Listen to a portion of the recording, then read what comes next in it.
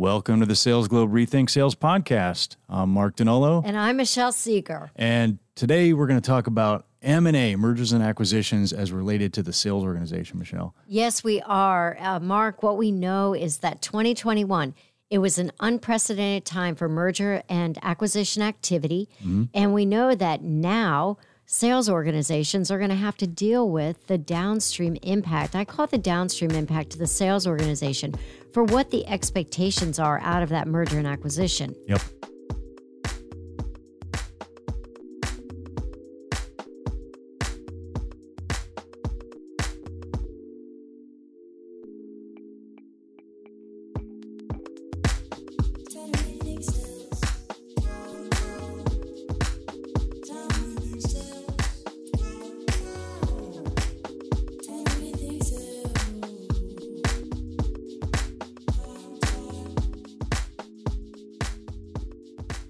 So today we're talking about M&A, Michelle, as it relates to the sales organization, because too often there's this big vision on what's going to happen with a merger or an acquisition, and then the sales organization is an afterthought. What happens to sales?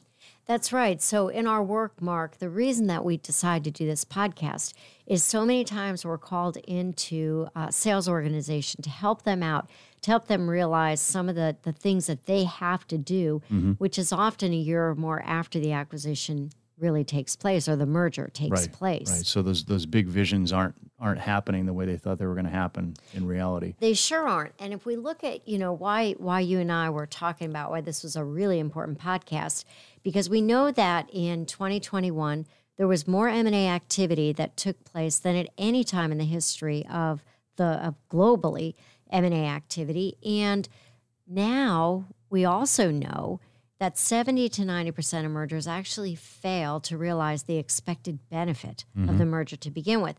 So now we're entering a year, it's 2022, and we're entering a time when we've got all this M&A activity that took place, and companies are making decisions for what it is that they want to get out of that M&A activity, and the sales organization, as we know, is going to become the beneficiary, if you will, of realizing some of those results. That's right. So let's get into some of the reasons that M&A happens in the first place. Oh, yeah. So we know what a few of those are, Mark. We can start with augmenting offerings. So an organization may change their strategy. I'm thinking about a very recent merger that we heard about, or acquisition that we heard about, which was Hewlett-Packard. They just acquired Poly, which is really interesting when you think about Hewlett-Packard has come out and they said, we are going to lead the future of work. And what we also know is that Hewlett-Packard said, we're leading the future of what they believe is the hybrid workforce. Now, I don't know about you, but I know when I think about Hewlett-Packard, I think about printers. Like, what do you think about when you think about HP Enterprise? When I think about HP, I have nightmares back to business school with that HP 12C calculator that had the RPN that you had to do the calculations backwards. Yeah, there was that. And I'd be sitting in exams and everybody would be like clicking away on those things. So I have like these visual reactions. But now I think about printers, right? Right. Because I don't use that HP 12C anymore. I just use my iPhone. So I think about printers. Yeah, I guess we really do. And they want us to be thinking about, though, how HP can enable the future of work. So they bought a big brand, whole new product offering. Now, I don't know what their plans are, but I'm speculating that that's the reason they did that. So that could be one reason. So another reason is, it just becomes part of their growth strategy. So think about really saturated markets, or there's a whole lot of players out there and small players, and companies are getting bigger. So it becomes part of their growth strategy to grow by acquisition and not so much organically. And that gives them, greater market coverage, for example. Yeah, so you got a few flavors of that. So you got your classic roll-ups, which we're seeing a lot of that in software right now as an example. So you've got a lot of technologies that, are in the market, and that whole stack can be consolidated. So you have the roll-up. Then you have the growth strategy where take the cable business or wireless business, where you have licenses or territories that can be rolled up. So a lot of these companies have grown that way. So, there may be constraints where that's part of the strategy. Or you can simply, add it on faster that way rather than building it. So the acquisition growth rather than the organic. So there's a lot of reasons why companies, acquire another company. So what is it that, if we think about what the companies expect, there's a lot of expectations that come out of the board. It depends who you're trying to please, right?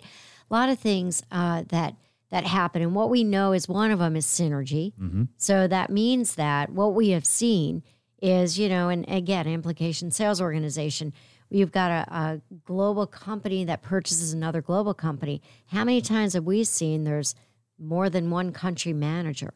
Right. All the way down to so many different roles, right? So even if they say, we're going to leave the sales organization intact, at some point, there's going to be a synergy expectation. Right. So synergy is kind of code for, hey, we can get a lot of cost out of the business here because we're going to have redundancy, right? Yeah. But then you go, okay, well, we got 2 CEOs, 2 CFOs, et cetera, et cetera. But then you start working down the line into the sales organization, and it gets a lot more complicated. It gets very complicated very quickly. So synergies.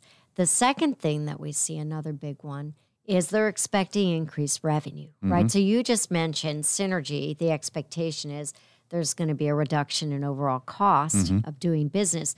But then at the same time, they're expecting an increase in revenue. And that's a real tough one. Yeah. So, we think about that. And then, of course, there may be an expectation on what's being sold into the market. So think about those bundled products and services as opposed to these 2 sales organizations that are just going to go out and do their thing, if you will. Right. Right. So you take all those and all those expectations, right? Synergies, increased revenue, it's part of our growth strategy, et cetera. And who wants this to happen within organizations? Well, you got your deal people, right? You got your people at the head of the organization that want this to happen. And there are certain people that are trying to sell it to the organization, to sell it to the investors. And then what happens? We end up creating really high expectations. And you talk about 70 to 90% failing. We create really high expectations that are hard to meet. Very hard to meet. Now, what I didn't hear you say, and who I didn't hear you say had a seat at that table, is a sales leader. And that's typically what we see. True. So the sales leader's got to inherit it and deal with it, but often doesn't have any say in the augmented offerings or what the growth strategy is going to be. They just have to figure out how to execute on that. So if you take those 2 big areas, you talk about synergies and you talk about growth. The sales organization is a big part of both of those because synergies, there's so many people in the sales organization. For obvious reasons, there's synergy possibilities there. And growth, that's where growth comes from, is from the sales organization. So all sorts of growth strategies like we're going to sell more stuff, but how are we going to do that? Well, we're going to cross-sell, all these different things we're going to do.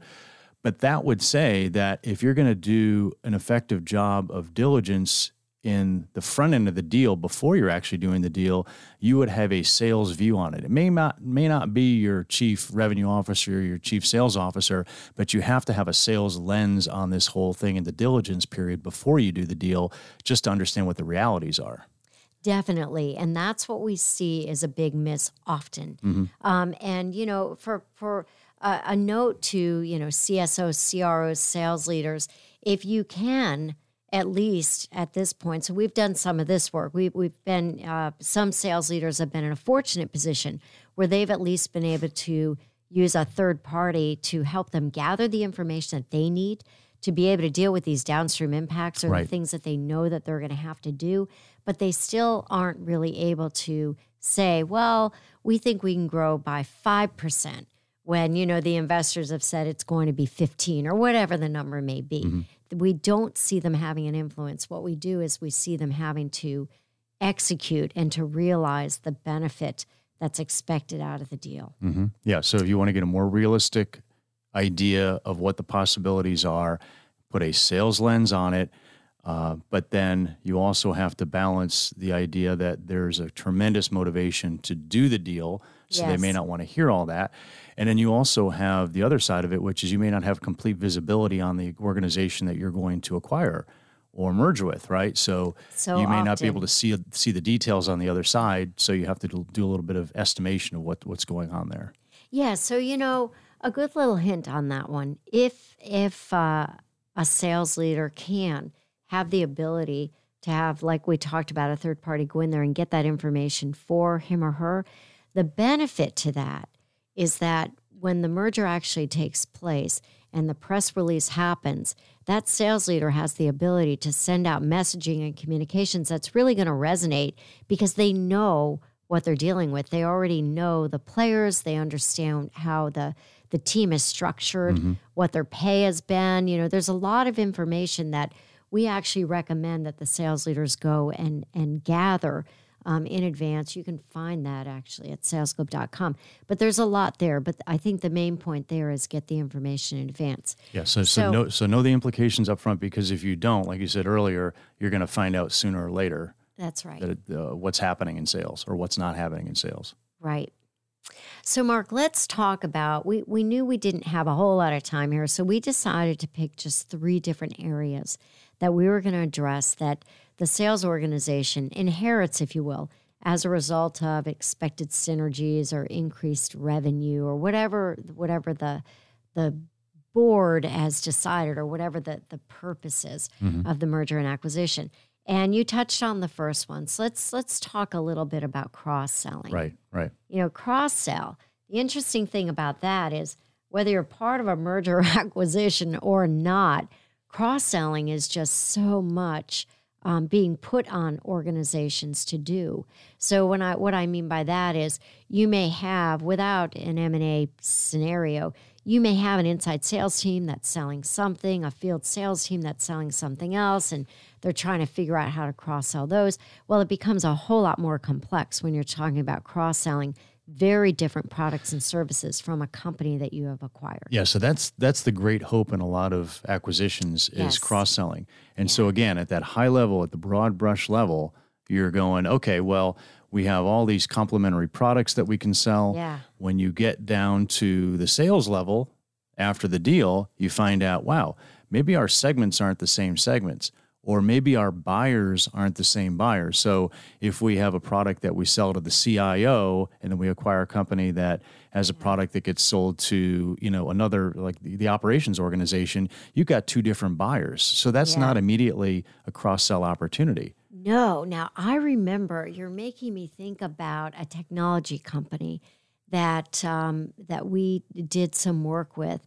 And it was about 18 months after the sale had closed and they had not sold, they had not cross-sold not one customer on their side, not one. And what they determined was that it was the wrong customer. So when they went in and actually looked at the segmentation, there was so many assumptions around what that customer would buy without actually doing that due diligence. The other thing that we saw happen, that we've seen happen, is you talked about how, maybe a particular purchase is oversold. And sometimes there are some flaws in that purchase, but it's too far down the road and they just go ahead and bring it in anyway. There was another case with another client where the product and service, there was that cross-sell expectation, and the issue was the product wasn't up to par with the core product that the company, the parent company, was offering into the client base, which was very upsetting to the sales organization. Yeah, and to customers too, because it's not up to par, or there is a brand image from the acquired organization that customers don't respond to. And so now this is being bundled with something that I do like, and I'm being forced to buy this thing. So you have to look at customer receptivity as well. Now let's talk about another challenge that happens, and that would be the ability for the sales organization to sell that product and service. Now I'm thinking about another client, right? Let's talk about when Plantronics bought Polycom. Right. So we can talk about that. So Plantronics, it just number one in the market for headsets. Everybody knows that, right? They're the ones that went to the moon, not Mars, right? They were the moon back in the day, right? Not yet. Anyway, they went to the moon, and great product, and they believed that they needed to augment their offering into the market, and they do a lot of B2B sales, right? So inside sales, wearing the headsets, and then teleconferencing, hardware. Well, they wanted to get into some virtual and other software that would augment them, so software as a service. And they bought a company that did that. That was the Polycom company, great brand, right? A bigger presence, I believe, in Europe than in the U.S. or abroad. And so they made that acquisition, and there was an assumption that people would be able to sell each one of the products, right? But you've got this transactional product that was handled largely by inside sales. Easy sale, brand name recognition, know what you're going to get kind of thing. And then this software with this long sales cycle, whole lot of complication and technical, expertise required. And, that can be a real challenge. And we've seen that time and time again where that's not really dealt with up front. And I have to mention one of my favorite examples. Now, this one's from probably, 20 years ago. This is an old one. So, but I'm not going to name the company, but it was a very large transportation shipping company that we all know. Yeah. And they wanted to get into the financing business. They wanted to get into the capital business. And they thought, well, we're going to start and also acquire some companies and build blank capital, right? And our packaging salespeople are just going to go in and they're going to offer financial services to the customers as well. Wow. Well, obviously, it's a completely different buyer, right? But they did it. And the reps weren't able to do it, but they did it, and they realized, the logistics manager's not buying financial services or receivables factoring or leasing or anything like that. That's not who's buying it. And so wrong buyer. And then they didn't have the skills to do it as well, because a person who's selling shipping services doesn't know much about financial services. But that was such a poster child long time ago, but it was such a blatant one. It was amazing that actually happened. Wow. So it happens every day. All right. So the big takeaways on cross-selling.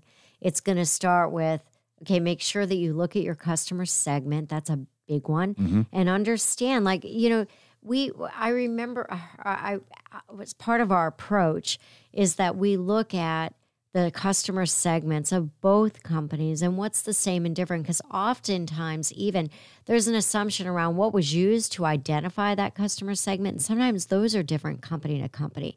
So they're not necessarily apples to apples. So look at your segment and then also understand how that product and service is different from what you're offering today and what needs does the organization have to even enable that. Yep. All right, so let's shift over to sales roles now, Mark. And when we think about that, the biggest challenge is the integration of different sales roles from the different companies, right? So we see a lot of challenges around, what that looks like. And it really starts with the title of the roles. And there's this underlying assumption that because I'm an account manager at company A, I'm probably the same at company B. So there's the question of title. And it's like that old adage, you can't judge a job by its title. Okay. All right. So there's the question of titles, but then there's also the question of function. So it's also assumed the same. If I am an inside sales rep, I'm a field rep, what I'm doing is the same. From company to company, right? And I'm just using, inside and field because there's some assumptions around that. And I'll bring up an example of a high-tech company that we did business with. And in that example, we had 2 inside sales positions. And the parent company, that inside sales position was paid significantly less than the inside sales rep at the company they were acquiring. I remember that, yeah. Remember that? And, through that due diligence, we were able to understand what was different and why.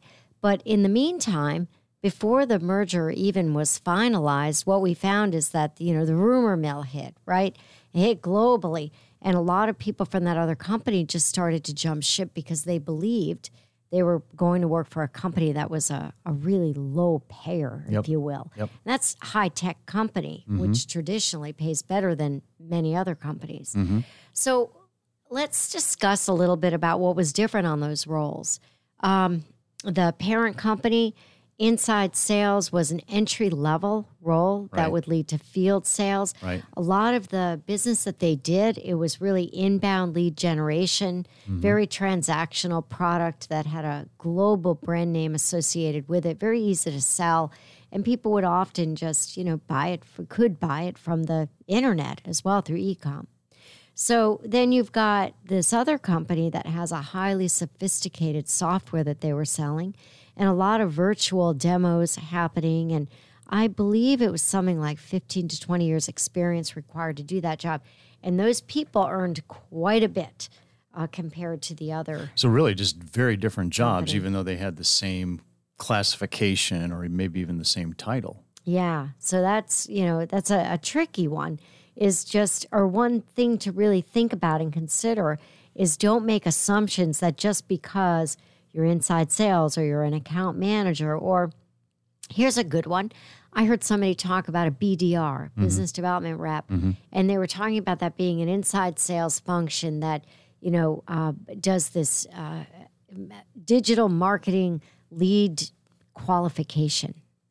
When we have another client that I'm thinking of right now, where BDR was actually one of the most important field sales roles that they had that was out there, to get new, very strategic business for the client. Yep. So again, the title does not tell the whole story. Or what was the thing? You can't judge a job by its title. Exactly. That's right. So you can't judge a job by its title. You never know. So what to do? Yeah. What do you do? Well, you have to have some way to classify, line them up, compare them. That's right. Yeah. So we do a couple things here. And one is this role matrix that we talk about, which is really nothing more than an extension of something that we've been doing for a long time at Sales Globe around these sales dimensions of a sales role. Yeah. And what we know is that there's like 6 key dimensions. I'd like you to talk about 6 dimensions. Yeah, that's our biggest hit, actually. Yeah. Oh, biggest hit online. The 6 dimensions. Yeah. 6 dimensions. It's bigger, better than the 5th dimension. Yes. Oh boy. Okay. Basically, so if you just take a matrix and you put together, the jobs from company A and company B, and you're evaluating what they do, you could be missing things, right? So what we want to do is we want to look at those critical dimensions of what makes a job. So there are 6 of them. There's an article out on the Sales Globe website at salesglobe.com. But just in summary, they are your strategy, your sales strategy, which is it selling to new customers, penetrating current customers, or retaining current customer revenue? What segments does it work with? Yeah. Could be customer segments that are, say, major accounts or middle market or small accounts, or they could be designated by industry, perhaps. What offer do they sell? And so if they sell a single product versus they sell a full portfolio of products, you're asking them to do more with a full portfolio. And then you say, okay, we're going to take an acquired company and we're going to merge that together and you're going to sell even more. So you get more stuff in your portfolio and your quota goes up, but you expand the bandwidth out too much, and then the job becomes ineffective or less effective with too many products it has to carry. Sales process, same thing. Are they doing lead generation to close to implementation, or are they doing some piece of that? Technical knowledge, so do they have to have technical knowledge about the product, or do they get help from somebody like a systems engineer or a sales engineer? And then finally, management responsibility. So some jobs are selling sales managers, so it's kind of a hybrid. So the more you say yes to any of those, the wider the bandwidth gets and the less effective the job gets. So you need to line those up, though, between the 2 or 3 or more companies and make sure you're actually comparing on those dimensions. Yep. So you've got those 6 dimensions you look at, and then we also ask, and this is data that's readily available from the company, is that you look at things like, what is the tenure of the people that are in the jobs today, but then also the experience level that you expect, right? So we look at things that on the job requirements, it's how many years experience, so 3 to 5, 10 to 15. Is there certain schooling or requirements, certifications that you have that are needed for that particular role? What are the key responsibilities that they do? So all of that information coupled with the 6 dimensions of the sales role, that you line that out into a matrix, and then you can start mapping where jobs are similar and where they are not. And that can help you understand really what you're looking at. And you know what we didn't talk about, one of the other challenges in these different sales roles is the rules of engagement. Right. How do they work together? Yeah. How are they going to work together? That's a good point, because in one company, you may have a field sales rep and an inside sales rep, and they work together. And in another company, you may have a field and inside sales rep, and they each have their own territories, and they actually might even compete. And I've seen it where they even have the same accounts, and one sells one product group and the other sells another product group. And so you've got to make sure those rules of engagement are the same and the job roles are the same. So you've got rules of engagement questions around the sales roles themselves, Mm-hmm. and then rules of engagements with regard to customers, because you can also have two companies, it happens a lot, that are servicing the same customer Right. and in a very different way. Yep. So know who the buyer is, know what the sales process looks like, that sales cycle, support. And when we Understand that. need to mention as well is talent. Yes. So, okay, so you've architected what the jobs should look like or how they're going to come together, but then you need somebody to go within those jobs and work within those jobs, right? So there's a person that performs that job, and that requires a certain type of sales DNA, as we call it, right? So Yes. the DNA for a Doberman or a hunter is going to be different than the DNA for, say, a retriever, or what you might call a farmer, or a collie, which is protecting the base, right? So different DNA pools. But even in the same job category, an account manager in one company might have a different DNA than an account manager in Right. another company. And so Yep. you're trying to merge them together, and you've got like a whole pack of dogs that are dissimilar, right? So you got to figure out what's the optimal profile that we're really looking for, because you're probably going to be doing some of this rationalization and looking for synergy. So you have to decide how you're going to make those selections too. Yeah, and I'd just like to clarify for those that do not understand or know about Sales Globe's approach to defining the sales roles. Mark isn't calling everybody a bunch of dogs right now, just to be clear. The technical term is the canine model. The canine model. Yeah. And really what that simply is we talk about hunters and farmers, and you like to say the hunter-farmer is... It's too black and white. It's too binary. I mean, you got a hunter and a farmer. Yeah. And the hunter could get And the farmer tired in and the become dell. could become a rancher, right? Yeah. But that's all you got, hunter, farmer, rancher. But there's an amazing array of canines, right, that describe sales roles. You've got, the ones we described there. You've got pointers, you've got, retrievers, you got specialists, right? You do. Yeah. Right. So Right. So for more about that, what your CEO needs to know about sales comp. All right. So we got a little bit into rules of engagement, talent. And I think when we talk about the role matrix, what we just want to look at is what is the type of DNA that you expect from that role. We'll talk about the people a little bit later when we talk about pay. But this is on the matrix. You're looking at what the inventory looks like across those roles, but you're really saying, instead of looking at the individual level, you're looking at the role level, the title, the role, responsibilities, the dimensions, what you expect out of that. And so once you do that, then you can understand a little bit more about why there may or may not be differences in those roles. And then specifically, we'll talk about pay, because that's our next big area we want everybody's to favorite address. topic, pay. Everybody's an Yeah. expert, but everybody needs some advice. That's exactly right. Oh, my. So the big things that we see across the organizations is for assumed, and then sometimes it's not assumed. You've done your role matrix, but we see overall pay differences. So the total pay is just different. That's one piece. Another piece we see is that the pay mix may be very different for similar roles.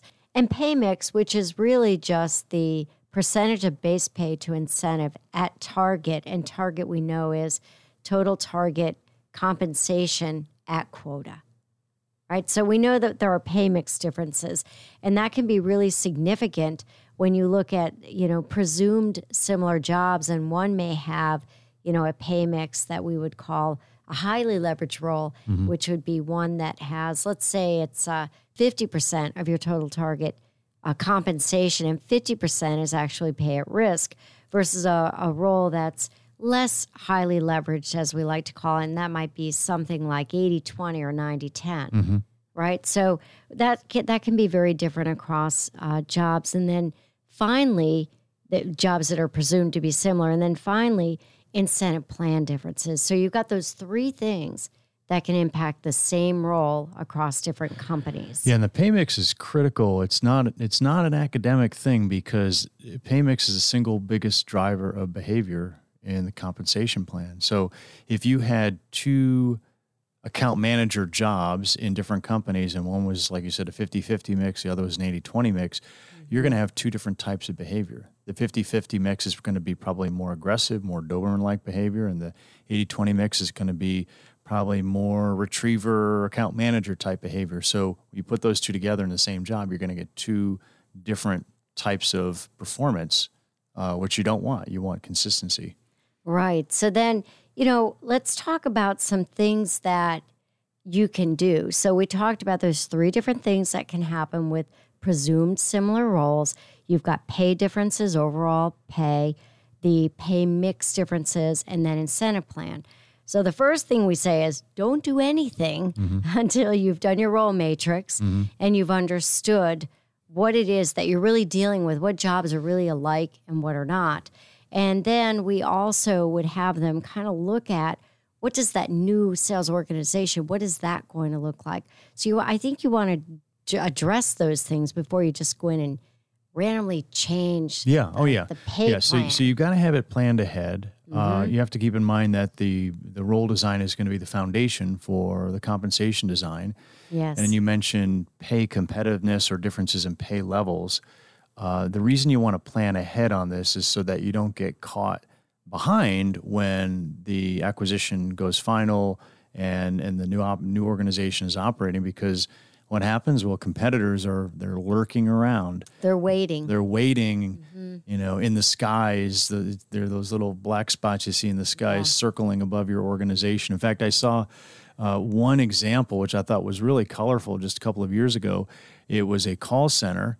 I think it was in Texas, and the competitors had actually put up billboards near the call center about their organization and their great jobs and great pay, right? So they're going directly after the people as they're driving to work. Right there. Back when people used to go to work. Boy, no shame there, huh? Yeah, no. Yeah, that's pretty funny. Great tactic. Yeah, so the other thing that we really do recommend or encourage is done before you even change pay would be look at the performance. So run some analytics and really understand what you're dealing with, because these blanket pay increases that, a company may be compelled to do may not be appropriate. So are you really going to raise the pay significantly of poor performers, for example? So we ask people to do some due diligence around just what's the data telling you around the people, and then you can really look at pay treatment. Yeah, so you're connecting all those pieces together. Then you're connecting together your organization and role design with the talent that you need, with the pay that's going to be driving that. Yeah, so there's a lot to think about. So in summary, we discussed that there are a lot of challenges in M&A for a sales organization, and there's more information. In fact, we have an article that we just released that's on our website. It's called The Urge to Merge and Things You Can Do About It. And we've also got those 6 dimensions of the sales roles. So anything that you can do around due diligence in advance of that merger acquisition closing would be really the number one piece of advice we would give any sales leader and manager. And then just that whole role calibration piece, don't underestimate that before you jump to a lot of conclusions around what you should do next. Yep. So it's quite a process. Then basically be ready. Look at it in your diligence. Don't miss the whole sales implication, and then be ready when the whole thing goes live so that you're not caught in a bad position. That's it. So thank you, everyone, for joining us today. Mark, thank you for your insight as well. Well, thank you, Michelle. Yeah. All right. You're welcome, Mark. So anyway, we really appreciate all of you for listening today and hope that it was helpful, and we will see you the next time. All right.